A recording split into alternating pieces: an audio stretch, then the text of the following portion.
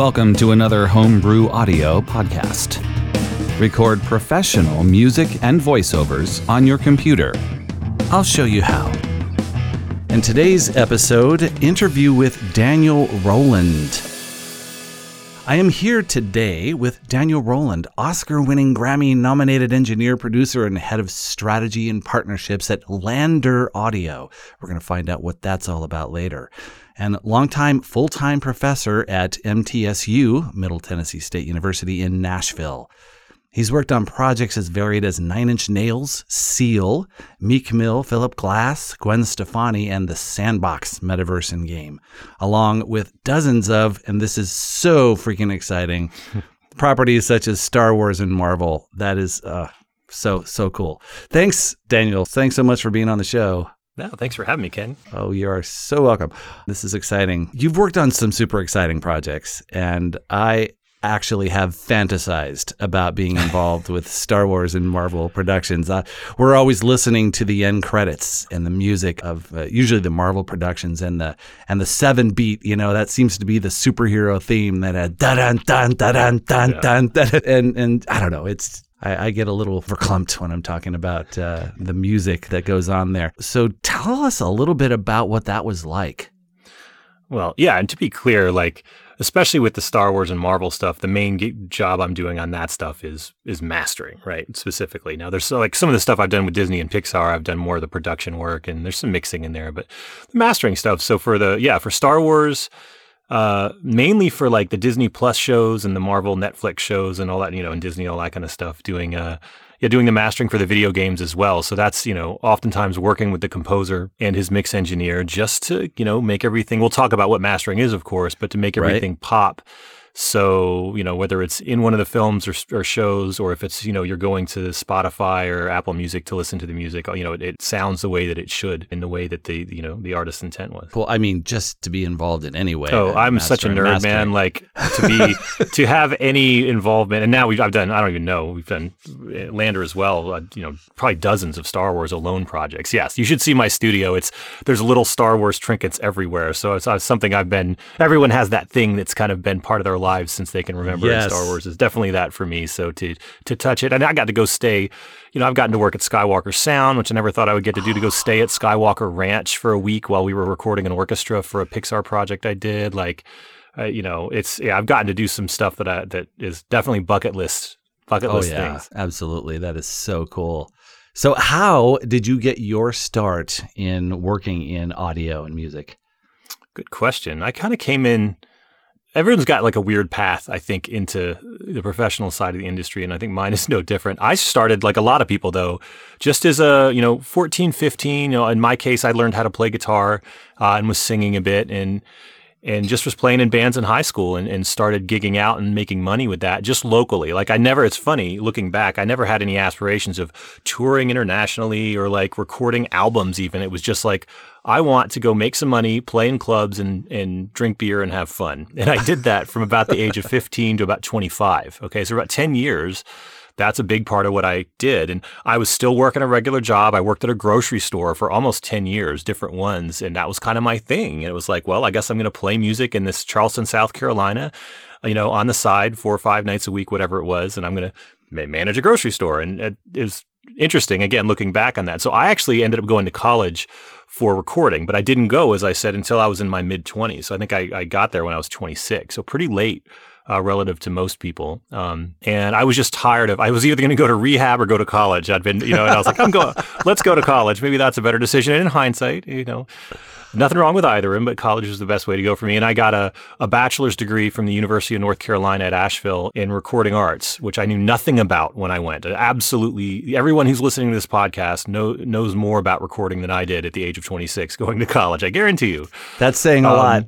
Shoot, man. I was flying blind. Honestly, I was just trying to figure out what I wanted to do. I didn't want to go to school to get a music degree, like a jazz or a classical composition degree. I wasn't that savvy, but I wanted to do something in music on the creative side. And recording just was like, oh, I could do that and still learn more about music and still, kind of evolve my skill set. And that's what I did. And I ended up going straight through to grad school as well, because I got a teaching scholarship to the school I've been at for 15 years, Middle Tennessee State. I've taught at other schools, Belmont and Art Institute as well, but I've consistently been there.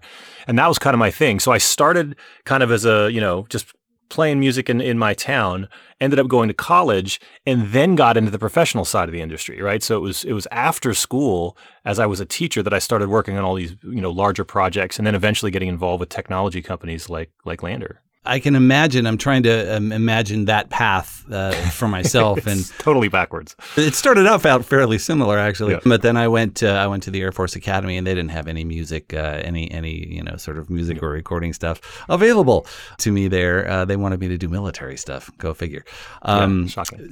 Yeah. So once you were done with that, how did you end up getting on the radar for the likes of those famous acts that you've worked with, and of course the Disney properties and stuff? How did they find out about you? Sure. So and this actually may be helpful to some of your listeners, no one cares about who I am, right? I don't have there's so many people who've done so much awesomer stuff, and they're so much more talented than I was. And certainly when I was starting out, no one, I didn't have the experience for any of those artists or, franchises to come give me any work, right? So what I did is I just, like a lot of people, I was engineering and producing kind of for free, for friends' bands, for anybody that I could find that was doing something like a level above what I was doing. I was like, I want to work with you. How can I help?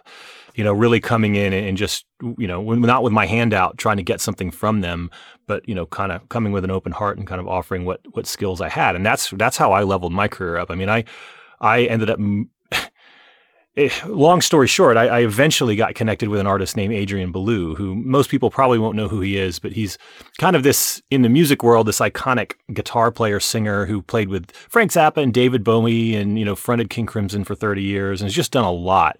And, I took my students over, not to be long-winded about this, but this is actually an interesting lesson. So I mentioned that I was teaching, and somehow I ended up in the industry on the professional side.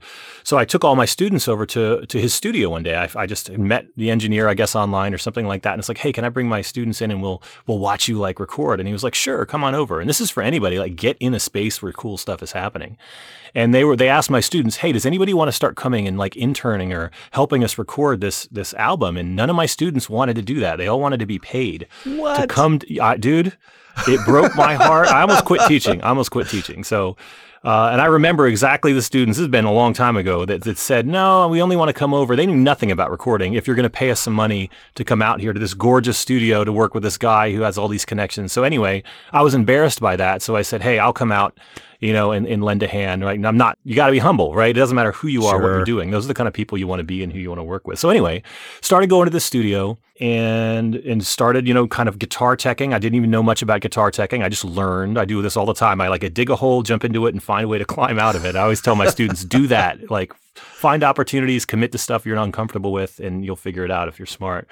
So yeah, that was it. And I started going over, started doing some guitar teching stuff. This is a guy who had a huge guitar system. I mean, hundreds of guitar pedals and things that he would try to, it was ridiculous. So downsizing that to a computer, and I eventually built his studio, eventually started this is over years, audio engineering for him. And then we became partners. So co-producing everything together, hundreds of songs as equals. And that was really my path into the kind of the upper echelons of the industry, is through somebody who already had that respect. And I kind of worked my way respect-wise up the food chain in his eyes, and to the point where, yeah, we became best friends, toured around the world a number of different times, put out a ton of music, got to do a lot of the things that I chatted with you about already. And then, of course, that led me into other, that just kind of opened doors that I went through and led me into a lot of other opportunities on the tech and creative side of the industry. And that's how that happened. Boy, that's incredible. But yeah, I totally get the opportunity to be able to work with someone who can sort of teach you, show you the road, mentor you, basically. It sounds like. Yeah. And, that involved a lot of and again, another good lesson for people. I always tell my students this, and maybe this is beyond the bounds of this discussion, but I was, at that time in my life, I was 33 years old, let's just say, something like that, right, when I met this guy. And, I had an apartment and I had a car, and I was kind of living my normal life, and trying to do this stuff on the side. And I ended up getting rid of my apartment and moving in and living in this guy's basement for free for like 4 years as I was his engineer to like, Oh, wow. I always tell people there's a reason not to live beyond your means. There's a reason I've never in my lifetime until about 2 years ago driven a car that cost more than $4,000, and I'm not poor, right? But like, I always was trying to not have bills and things so that I could afford to put myself in positions where money, getting paid for projects that I thought could get me to the next level wasn't a must. You should get paid for things, like you should, but sometimes you need to give yourself leeway as you're learning and growing to be able to put yourself in those positions. So I did a lot of that, call it sacrificing, whatever, where I just made sure I didn't have the usual bills that all my friends had to pay so I could do a lot of this work. And it paid off. It could not have paid off at all, right? So I could have been sorry about that, but in hindsight, it totally was the thing that allowed me to give myself enough runway to improve, because I was not a good engineer. I was not a good musician. It took me longer than I think most people to really acclimate to this profession and get good at it. So I had to make sure I had that time. Wow. That's some wild stuff. All right. So LANDR. So how did that LANDR start? Definitely. And man. what is it? And what is LANDR first? You should probably explain. So I'll explain. And then this is another good lesson maybe about how to get on the tech side in the industry, which I never, ever thought I would be involved in. So first of all, LANDR started like 9 years ago or so as an AI mastering tool. So basically you could come to LANDR, you could drop your one track or an album's worth of mixes that you've done into the LANDR app or into your browser, and it would master them. And we'll talk more about mastering. It would polish them up, get them ready to distribute out to the rest of the world so that your music sounds competitive with everybody else's. And that was what it was. And mastering exists, and I'm a mastering engineer. I mean, it's one of the things I do. And people can master music themselves. They certainly have all the plugins or similar tools that us mastering engineers have. But this is probably a tangent, but you can hurt your music if you don't know what you're doing if you try to master it. And mastering engineers if they're good, are expensive. So LANDR was kind of fitting in between those two things. What do you do if you don't have the knowledge or the gear, and what do you do if you don't have the money to hire somebody? So here's a tool that for a few bucks you can master your music, and it's pretty damn good. And that's where LANDR started. And it's since evolved into a whole end-to-end creative ecosystem. So like, we started with mastering. Well, what's right next to mastering? After you master music, you want to distribute it. So you can go on LANDR and distribute your music to all the DSPs, the Spotify's, Apple Music, Amazon Tidal, all that kind of good stuff. And then we started, offering samples. So we've got millions of samples and loops to help you make more music. We've got collaboration tools. So you can like work with people from your DAW to their DAW, or you can upload your music to the cloud and put comments on it and exchange files and all of that. We built plugins and virtual instruments and just a variety of different things. So long story short, it's kind of the only, I don't know if we're crazy or not, but we built the only kind of end-to-end turnkey solution for people who are coming into the industry and just need all the basics in one subscription, say it's $15 a month where you get all that stuff. And then you can start tacking on all the other amazing, instruments and plugins and stuff from other companies as you see fit. But this it gets people over that learning curve of trying to figure out, what the hell do I buy? There's so much stuff. Or we're like, here's what you're good. here's your start. And that's what LANDR is. Oh, that is awesome, because that's a lot more than I thought it was. And now I'm like, oh, I definitely need to get it into that, need to be part of that, because holy moly, I did not, I thought, in my mind, it was mostly just a mastering thing. So I'll get you set up. You can play around with it. Let's see, we're supposed to have an album done. Don't even have all the songs written yet by March of next year. Cool. So I will absolutely 100%, whether it's done by March of next year or May, be coming to LANDR. Because now I mainly, as I mentioned before, work with folks that help them make good recordings at home. Most of these folks are artists, so that they're musicians or they're voiceover actors, and people who want to get into voiceover acting, or they're people who are podcasters, what have you, and are not necessarily good at or even have any experience with the technical side of things. Yep. So they often don't know, well, what mic do I buy? Or they have sprung for some expensive mic and still can't seem to make the audio sound professional. Sure. Which, if you're recording in a bad sounding room, you could record with U87 and it still isn't going to sound crappy. So it's those people who are just sort of struggling and going, look, I just want to get a CD of my songs out there. What do I do? So I work with them. I try to give them the basics of recording. And then mixing that stuff. I usually teach Reaper. I never got involved with Pro Tools just because it wasn't in my my path of mostly of being able to afford it at first, and then having the tech to make it work. And so I started with like Adobe, whatever it was Audition. before, Cool Edit Pro, and stuff. So, but VS 880 before that, and before that, I think I had a Yamaha Porta 5S or whatever it was, a little cassette. So I usually teach for multi-track stuff. I usually teach how to do it in Reaper. Well, Reaper's amazing. So there's no reason for everybody not to use the hell out of Reaper. I mean, I know. For what you if get, you really want to move up, you can, but wait until you have to, because Reaper has so much capability. But then, I give them the basics of recording and mixing, and then that usually ends with the barest basics of finalizing the end product once it's rendered out as a stereo file. I hate to even call it mastering, because as I came up through years reading Recording Magazine, there were always articles about mastering. Ooh, it conjures images of wizards working in secret labs, performing magic spells on audio files and make them sound radio ready. It's sort of shrouded in mystery, and more than one article ended with, well, I can't really give away the secrets, I'd tell you, but so if that's wrong, which I assume it is, can you answer a very basic question? What is mastering? I mean, I kind of like how you described it. I sound way cooler than I actually am, way more mysterious. No, mastering, first of all, mastering is not magic, as we're going to find, right? Mastering is it's the final stage of the music production process, right? You're putting the final touches on tracks, kind of enhancing them, adjusting for any sonic issues they may have. Making sure if you've got songs that are going on an album, they're cohesive and they go together. So one's not brighter or louder or, has different stereo width than the other that's distracting to the listener. And you're preparing it for distribution to go out into the world so that it sounds good in a car, and not just on your computer, on your AirPods, but on a soundbar, in a club, all these different places. So it quote unquote translates so your listeners have the best experience no matter where they are. I kind of use it as a simple analogy. If you think about something like Instagram, right? So if you take a picture on your phone, that picture might look great. You might be like, this is an amazing picture.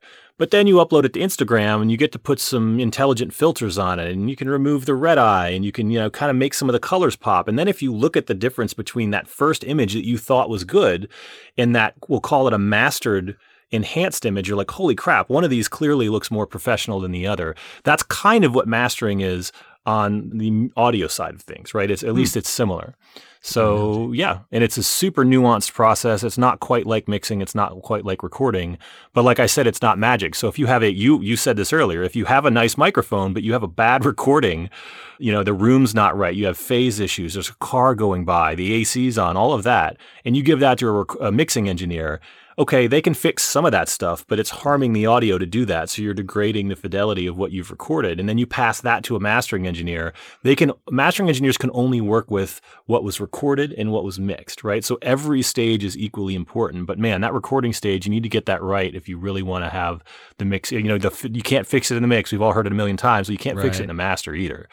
So you got to be cognizant and kind of diligent across each stage of the production process. So your track is the best that it can be.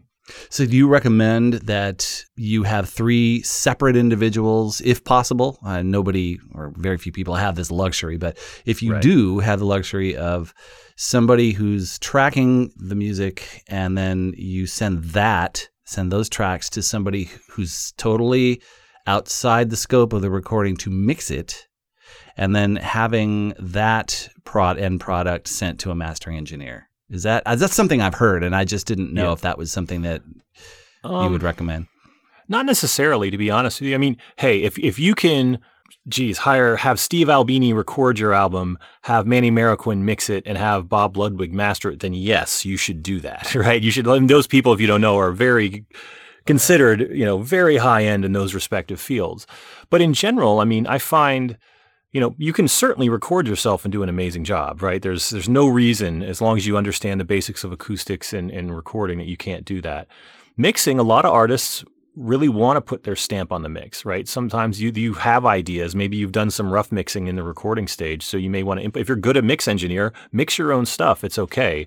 It always helps to get feedback from other people, though. And if you can hire a badass mix engineer, especially one that'll listen and work with you, so you can still get kind of what you want from what they're doing, I always recommend doing that. And maybe you use them again, maybe you don't. Maybe what you're doing is okay. And mastering is the stage that people really do say, since it's the final stage, right? Like it's the last time to check for any issues that you may not be aware of, because everyone's here probably has heard, if you recorded it and you wrote the song, and let's say you even mixed the song, you're so attached, you've heard it so many times, you are blind to a lot of the potential issues in that recording at that point, right? Because you're just desensitized to it. You've heard it. You're focusing on things that I don't care about as the mastering engineer.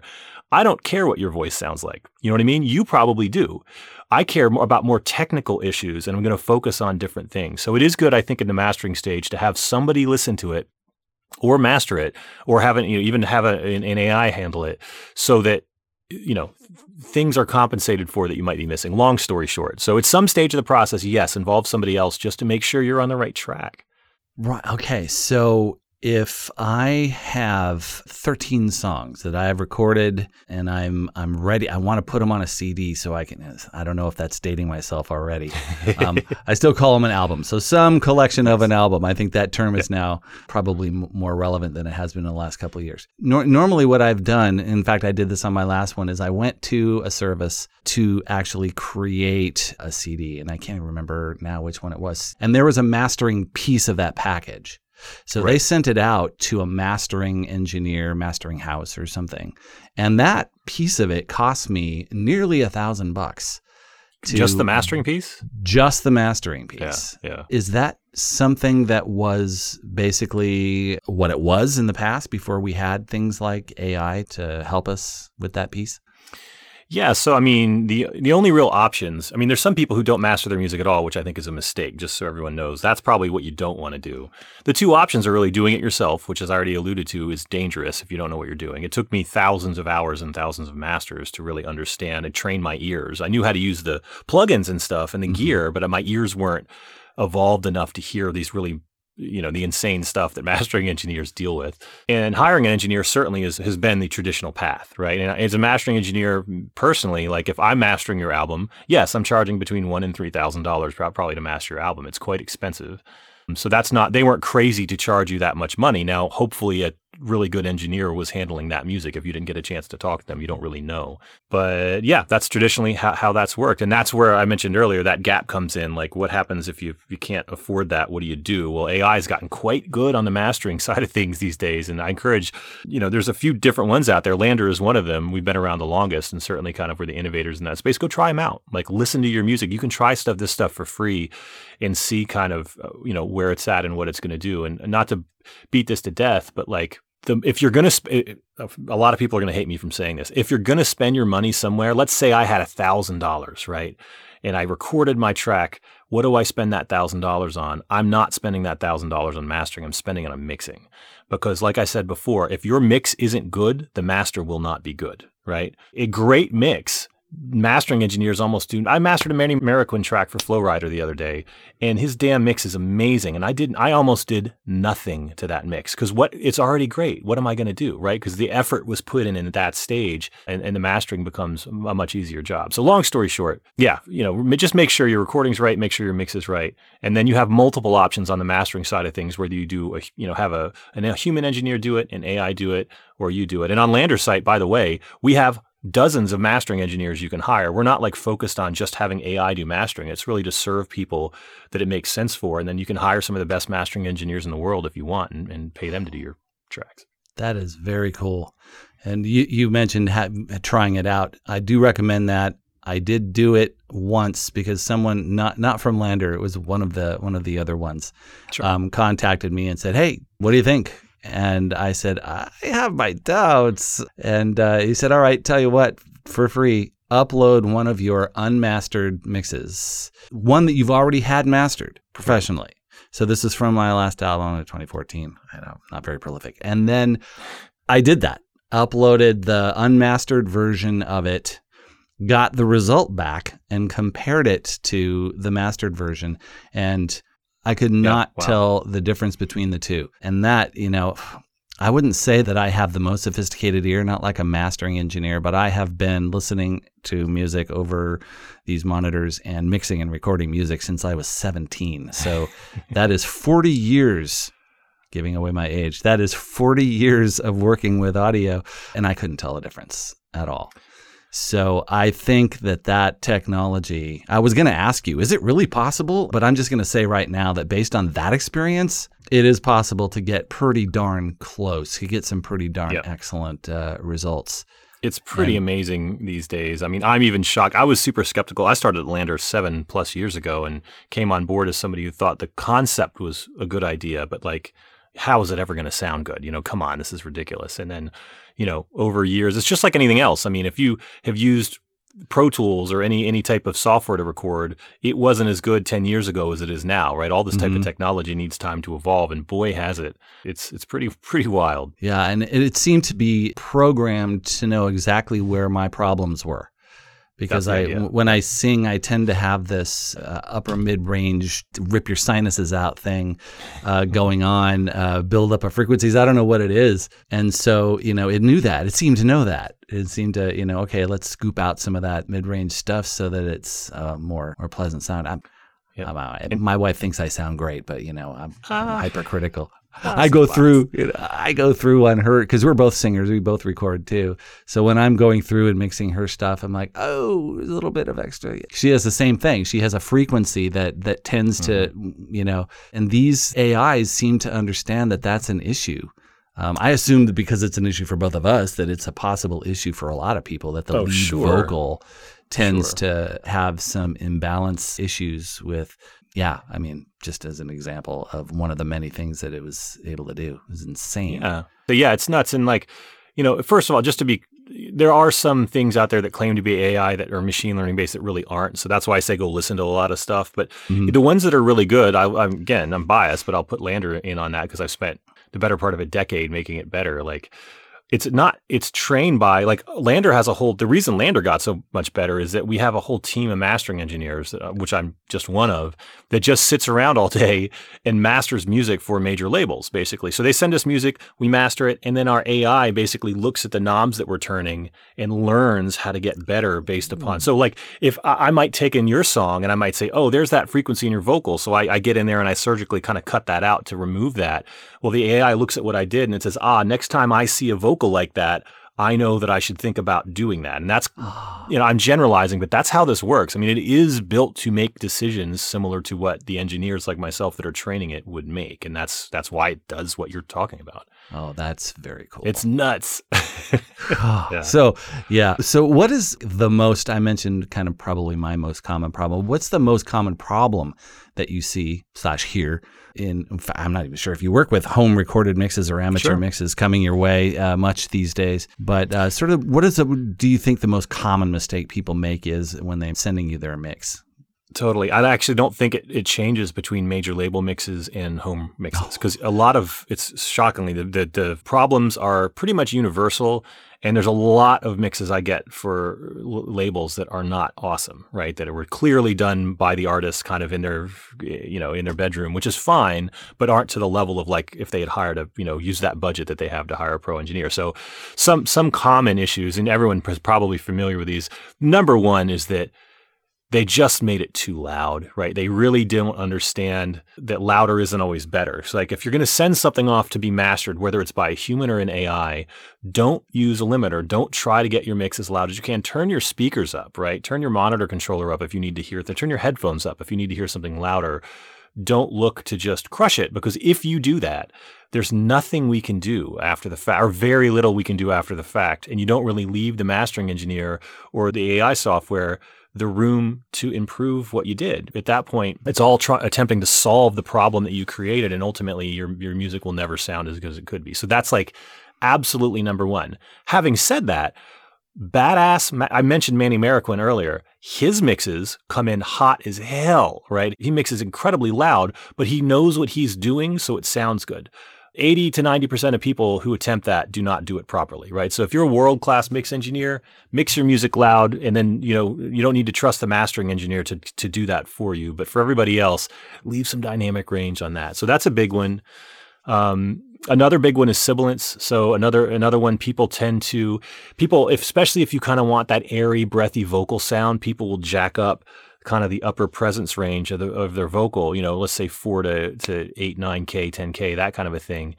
And it's the sibilance range, yeah. Yeah, kind of this where you get the S's and this all that kind of stuff, right? So then your vocal might sound okay, but then when you hit one of those S's or whatever, then it's really going to pop out, and that becomes a problem because in mastering we can fix that. I mean, I can go in, or at least I can compensate for that by pulling just that frequency range down, but I'm also pulling everything else like the snare drum and cymbals and hi-hats that's in that range down as well, right? So in mastering, you can't pull the whole track apart and just surgically go after one or two components like you can in mixing. We're kind of stuck with it all glued together. So that's a problem. So if I pull that part of your vocal down, now your cymbals might be duller. If your cymbals are really bright and your vocal's not, I pull the cymbals down, now your vocal's duller, if that makes sense. So there's always these trade-offs. So that's a big one. And then I could go on forever, but the last big one is the balance in the bass range between assuming you're doing music that has some sort of a bass guitar or synth bass or sub or whatever, that and your kick material down there, right? That's a huge one, especially I work on a fair bit of hip hop. It's a big deal where people need to have those things discreetly audible from one another. If it's a bunch of mush, right? I can do some things with it, but like I said, it's never going to be as good as if you had really dialed that in. And that could be something as simple as sidechain compression, right? Where the kick hits, it pulls the bass guitar down just for a second, and when the kick goes away, the bass synth or whatever it is comes back up, right? So you create like a little bit of space for it, but it's inaudible to the listener. They just hear that the kick is popping and is really, really tight. But the reality is it's pulling the bass down for a fraction of a second while it appears. There's all sorts of tricks you can do in mixing, but it's important to look out for that because it's an issue with a lot of the stuff that I get as well. That is an excellent issue because I have a question on that. I've heard conflicting advice on what to do when you're in the mix stage if you're the person who has control of that. Yep. You have bass on, and let's just say one track, and you have your kick on the other. The old advice used to be, well, let's just scoop out some frequency between 80 and 100 or something for one of them because they both seem to occupy the same frequency space, and then for those same frequencies, increase the other one. Yep. Does that work when you're in the low frequencies like that? Does EQ sort of trying to create space that way, does that actually work? Sure, it absolutely does. I mean, it depends upon kind of the important frequencies and the given instruments that you're dealing with. But yes, I mean, you can create space, and it's like fitting, again, kind of a cliche, but mixing is kind of like putting a puzzle together, right? So, with a puzzle, you need to create a notch in one piece so that the other piece will fit in. Well, this is similar to that, right? Where you're notching out a frequency in one, boosting an area in another so that they fit together in a way that they might not otherwise. Now, when we're talking about the example I gave with like this using a dynamics processor, that's a little more intelligent way of doing that, right? Where we're, instead of cutting out, let's say, 80 hertz in your bass guitar track for your kick drum to fit in or whatever, we're only going to cut that frequency out when the kick drum is present, because otherwise you've lost 80 hertz in your bass guitar for the entire time of your track, as opposed to when you need it to go away is when the kick drum appears. And then you keep that bass guitar full frequency until you don't need it to be. And that's where the kind of dynamic EQs, sidechain stuff becomes more important. And there's some cool little plugins people have put out for very inexpensive that can really help you with this across a lot of your tracks. I love the plugin called Track Spacer. I think it's like under $50, man. It's super easy. It does exactly what I just said. You don't need to understand much about side chaining or compressors. There's like 2 knobs on it. It's a simple way to help create space between the instruments in your mixes and that type of stuff. Don't go crazy with it, but you just need a little sprinkling of it. And as your tracks add up, you'll start to see that you get a little bit more depth, a little bit more separation in what you're doing. That's cool. What was that called again? Track Spacer. That plug? Yeah, TRACK Spacer. And Wave Arts. I forget the name of the company, but I should remember it. But yeah, look it up. It's everywhere. It's on sale all the time. It's one of the cheaper plugins you can get, and it's very popular for that exact use case. That's good advice just for me. I don't care if anyone else cares. Nice. That's what I'm here for. Yeah, no, I've been spending a lot of time on the voiceover course that I'm doing right now, teaching people how to do spoken word stuff, and then I'm coming back around to do something more in depth with music. So I will definitely fold that information into that one. So what's next for you? Do you have anything that you'd like folks to know about? We've talked about Landr, LANDR, in case folks were not clear on that. And so what is that, Landr.com? That's correct. Okay, so Landr.com. And so if any of those services sound great to folks out there, please take advantage of that because it sure sounds great to me. Is there anything exciting that you're working on right now?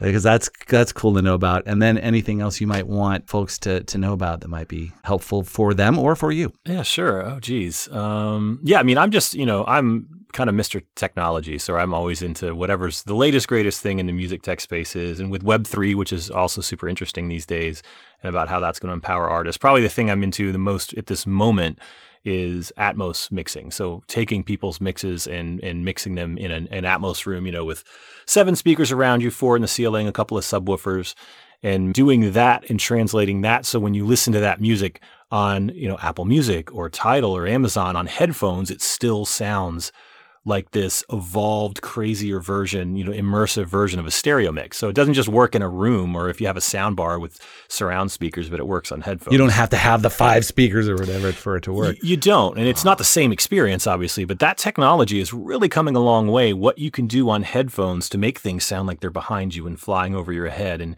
do some pretty creative stuff as a mix engineer, and as a mastering guy and as a producer, whatever. Like it just is an artist. It gives you the ability to kind of engage your listeners in a new way. And you're going to see a lot of that, over the coming years come out as we get more into virtual reality and augmented reality, that, the Apple glasses and things like that, where we need immersive spaces and music that's responsive to that. So something to keep your eye on. But yeah, that's kind of the latest, greatest thing on my side of things.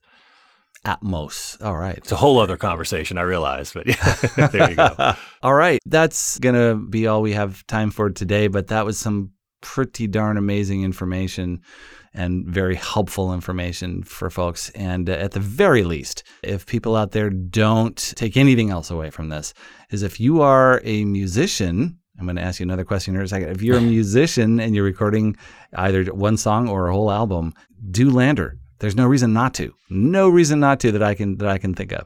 And the second question that I just thought of was, I said, if you're doing music, did you say something about that you're getting podcasters and audiobook producers sending stuff your way as well? Yeah, it's actually it's pretty interesting. Yeah, that use LANDR actually to master their whole podcast. Not to go long here, but it's one of the coolest things about being involved in developing technology is seeing how people use it for applications you didn't necessarily envision. I mean, we have people who use LANDR only to master their drums or to master sound effects for movies, like things I would never really have thought. Podcasts is definitely one of those things. So yeah, I mean, it's you should try it out. If you have a podcast, drag it into LANDR, choose probably the low set. We have a couple settings you can choose to like audition different sounds and different level intensities, and you put it on a low setting and it works pretty darn well. So definitely worth trying out.